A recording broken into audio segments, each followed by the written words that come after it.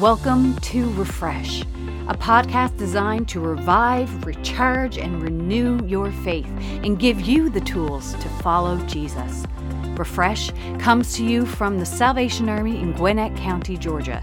We meet in person every Sunday at 10:30 a.m. or online on Facebook and YouTube at Sal Army Gwinnett. We are excited that you have joined us this week and pray that God will bring His Word to life. And now, for our speaker. Well, a common situation that all of us have experienced, the majority of us have experienced at some point in our lives is applying for a job.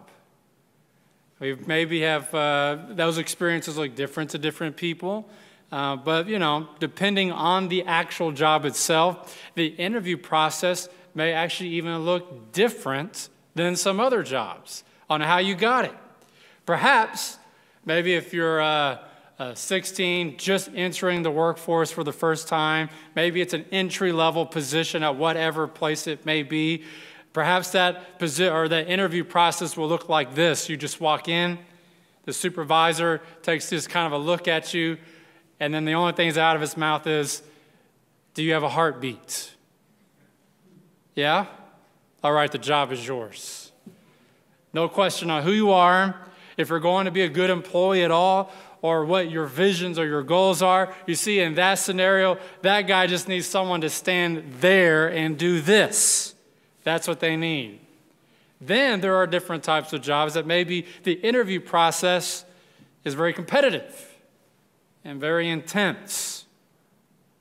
And if you're, in this case, the interviewer trying to find someone, you have to come up with the right questions. Many of us have been in that position, I'm sure. The right questions, and the interviewee has to have, of course, what? The right answers. That's how this thing works. Now, for decades, the most common go-to question in job interviews has been, what are your greatest strengths and your greatest weaknesses? These are the two probably most common things ever asked. Now we know how that's going to end, right? When someone asks us that question, the person being interviewed is going to spin the answers to make sure him or her always look good no matter what. Well, my greatest strength is that I'm 100% committed to my job, reliable and always ready for more. And my greatest weakness is maybe I'm too passionate about what I do. All right? Now, the reality is that all of us have weaknesses. We're not all good at everything. It's not possible. God didn't design us that way. The Scripture says we're not that way. But we will spin the truth a little bit to always make sure we look good. Now, that is human nature. You see, truth is something that can always be spun. Now, for the next 2 weeks, we're going to be looking at 2 John, a very short book. Very short. Actually, it's only one chapter. Now, you may be sitting there right now thinking, now, if it's only one chapter, if it's this short, how can there possibly be 2 sermons? Oh, Captain, we'll find a way. We will make this happen, I promise. No, I'm kidding. That 2 John, the reason why is it covers 2 main themes in this one chapter. The 2 themes that he covers is truth and love. The book itself, 2 John, is found toward the end of the Bible, right before the book of Revelation. The name of the book, 2 John, comes from the fact that this is the second epistle, the second letter that John himself wrote. Now, though it is short, there are some very fascinating things to learn from this book. Now, the first thing is that the authorship, the one who wrote the book, is indeed given to John. Now, when the letter was written, When that letter was discovered or handed to the count or whatever, the author did not title this 2 John. He didn't say 2 John and wrote this letter. That was something that we did years later. We named it that. In fact, John's name isn't mentioned anywhere in this entire book. But the early church gave authorship to John because, and here it is, why we call it 2 John is because of the writing style and content of the letter. You see, scripture verses such as 2 John chapter 5 was compared to 1 John 2:7 and John 13:34 through 35 to confirm that John was the author of this letter. It was just too similar, the way they write. And why and how they were able to do this was because John contributed several books, letters that made it into the actual New Testament, 5 to be exact. There was enough content to review, to compare, to look at. He wrote the Gospel of John. He wrote 1st and 2nd and 3rd John, and then he wrote the book of Revelation itself. Now, unlike most of the other authors in the New Testament, those who already written their letters and their books and their history and their notes, John waited to write his books, his letters, until almost the end of his life. He didn't do it right away. He didn't jump on it. He waited and wrote them all within the last few years of his life. The Gospel of John was released almost 20 years after Luke and Matthew and almost 30 years after Mark. His writings are also the last to be written in the entire Bible. With the Gospel written around 85 AD, his epistles were written around 90 AD, including this book, and Revelation being the last book to be written in the Bible around 95 AD. Now, let me put this into perspective as I was studying and looking at this. That if I put it in perspective to world history, John was writing his books just as the construction of the now famous Roman Colosseum was being finished, a place that you and I can still visit today. And John would have seen it freshly built as he was finishing his letters and notes. Now, John lived a very good and long life. It's believed that he was well into his 90s when he wrote this letter. Tradition has it that he was the last disciple to die. And now, by the time of the writing of 2 John, by the time he penned this down, this is what's happened so far. John has seen Paul beheaded in Rome, Peter crucified upside down on the cross, Thomas stabbed to death, Philip put to death for converting the wife of a Roman proconsul, Andrew was crucified at the cross, Matthew was stabbed to death, Bartholomew was martyred, James was stoned to death, Simon was killed for not sacrificing to the Persian sun god, and Matthias, the apostle that replaced Judas in Acts 2, was burned to death. And now John is the last one. It is believed that John himself planted in Ephesus, and he took care of Mary, Jesus' mother, until she passed away. See, he had a goal, a purpose that Jesus left to him. Take care of my mother.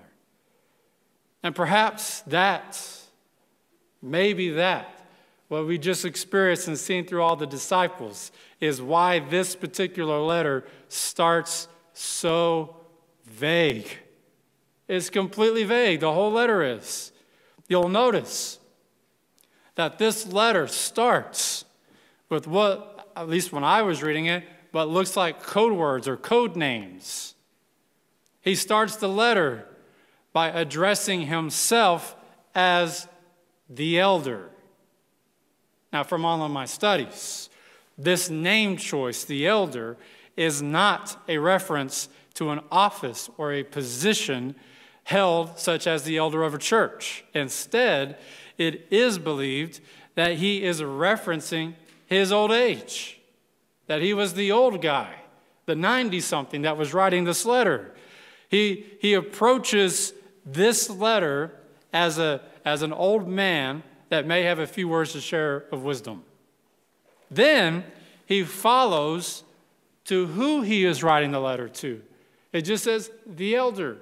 And then the next verse, the next line in the letter says, to the chosen lady and her children, whom I love in the truth.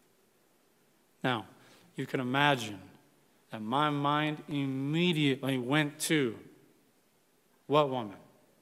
Which woman? What children? Whose children? Who are these people? And I thought, well, maybe perhaps it would spell it out a little bit later in the letter. If I keep reading it, it'll make it clear on who. Nope, it doesn't. Doesn't specify anything about who is addressed to. So who is the woman? Who are her children? Now, what I found was interesting. Though there are indeed scholars that do believe that he was and may have been writing this letter to a specific woman, the vast majority, the overwhelmingly majority, believe that he wasn't writing to a woman at all. You see, we just went through what John has experienced in his life already, that each of his friends who followed Jesus have been killed. Following Jesus is dangerous. Rome has made Christianity illegal. You are either going to go to prison or you will be put to death. And scholars believe that the current Roman emperor at this specific time, Emperor Titus, had absolutely no tolerance for Christians. Therefore, it is accepted that John, in this letter, was indeed writing in code to keep everyone safe. There are no names, you will notice, listed in the entire document. Not a single name. So who is the chosen lady? Who are her children? To answer that question, we have to go back to when John was following Jesus, some 50 to 60 years before. Jesus was teaching the disciples about fasting, the time to do it, the proper way to do it. And in his lesson, Jesus referred to himself, to the disciples, he referred to himself as the bridegroom of the church. And that imagery must have stuck with John because he uses it again right here in 2 John. That the lady here is indeed the church, the bride of Christ. Her children are its members. But why chosen? Why add that word in there? Again, John calls back something that Jesus said and something that he included, that John included in his own gospel when he wrote it. When Jesus said, "You didn't choose me. I chose you," the chosen. And in order to keep both the author and the audience safe, in case this letter got confiscated by a Roman official, he used imagery that only a believer would know. And instead of writing to the church of Ephesus, he wrote to the chosen lady and her children. Now then John uses a word that he has used in every single one of his writings. It pops up in every one. In fact, he has used this word 37 times in all of his writings. The word has become synonymous to John. His writings have always been the source that the church has gone to when we have misaligned ourselves from this word. And that word that John references is truth. John gives us truth. He writes, to the chosen lady and her children, whom I love in the truth. And not I only, but also all who know the truth, because of the truth which lives in us and will be with us forever. Now, does this writing, when I read it out loud, maybe when you read it yourself, does it feel a little familiar? Now, maybe you don't know these exact verses, 2 John. But as revealed earlier, John has a writing style that we see repeated. We see this exact style of writing in the first chapter of the Gospel of John when he wrote, "The Word became flesh. It made his dwelling among us. We have seen his glory, the glory of the one and only, who came from the Father, full of grace and truth." See, as believers, truth isn't subjective. It's a person. Truth is a person. Jesus is truth.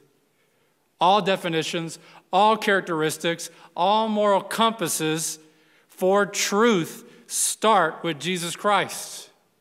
What binds us together as believers aren't social, political, or even class compatibilities with one another. This isn't what bonds us. This isn't what brings us together.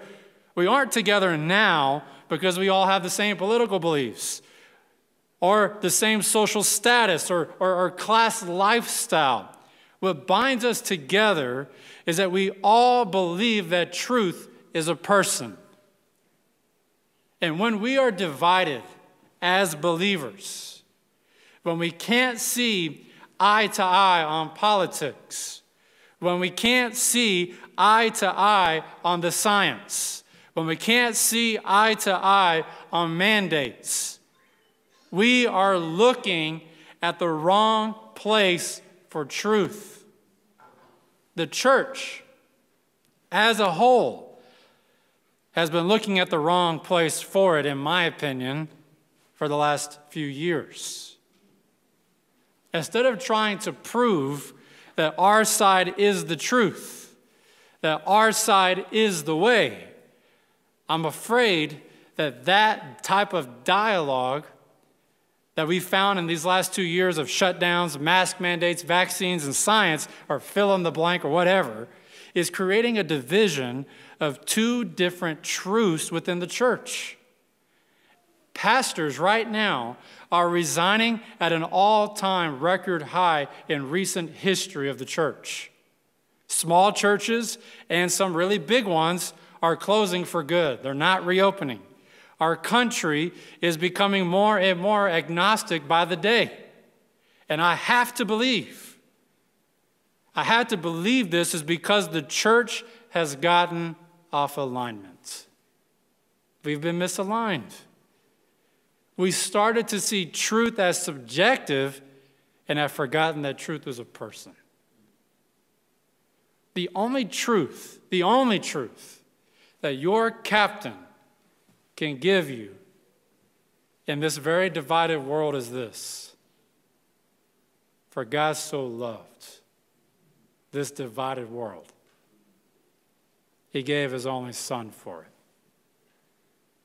This is the truth.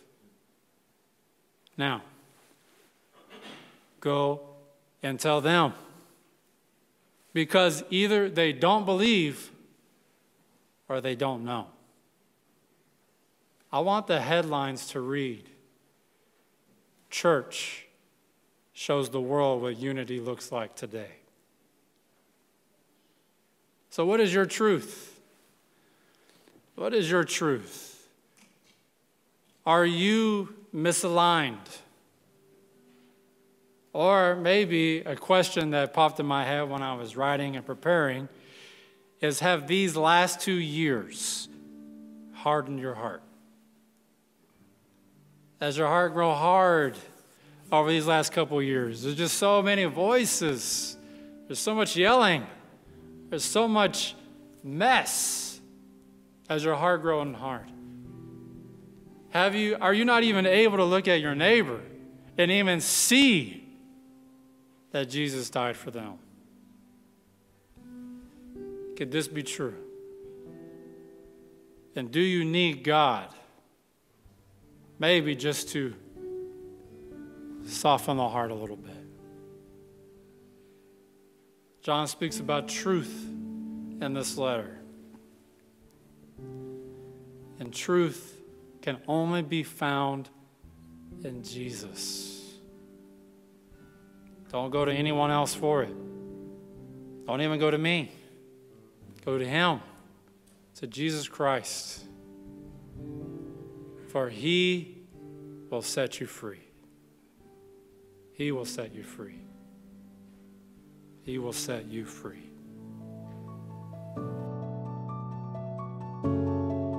Thank you for listening to Refresh. Be sure to hit subscribe and like us on Facebook and YouTube to never miss an episode. If you liked what you heard, be sure to share it with your friends and family. We pray that you will be refreshed and ready to take on your week. See you next time. God bless.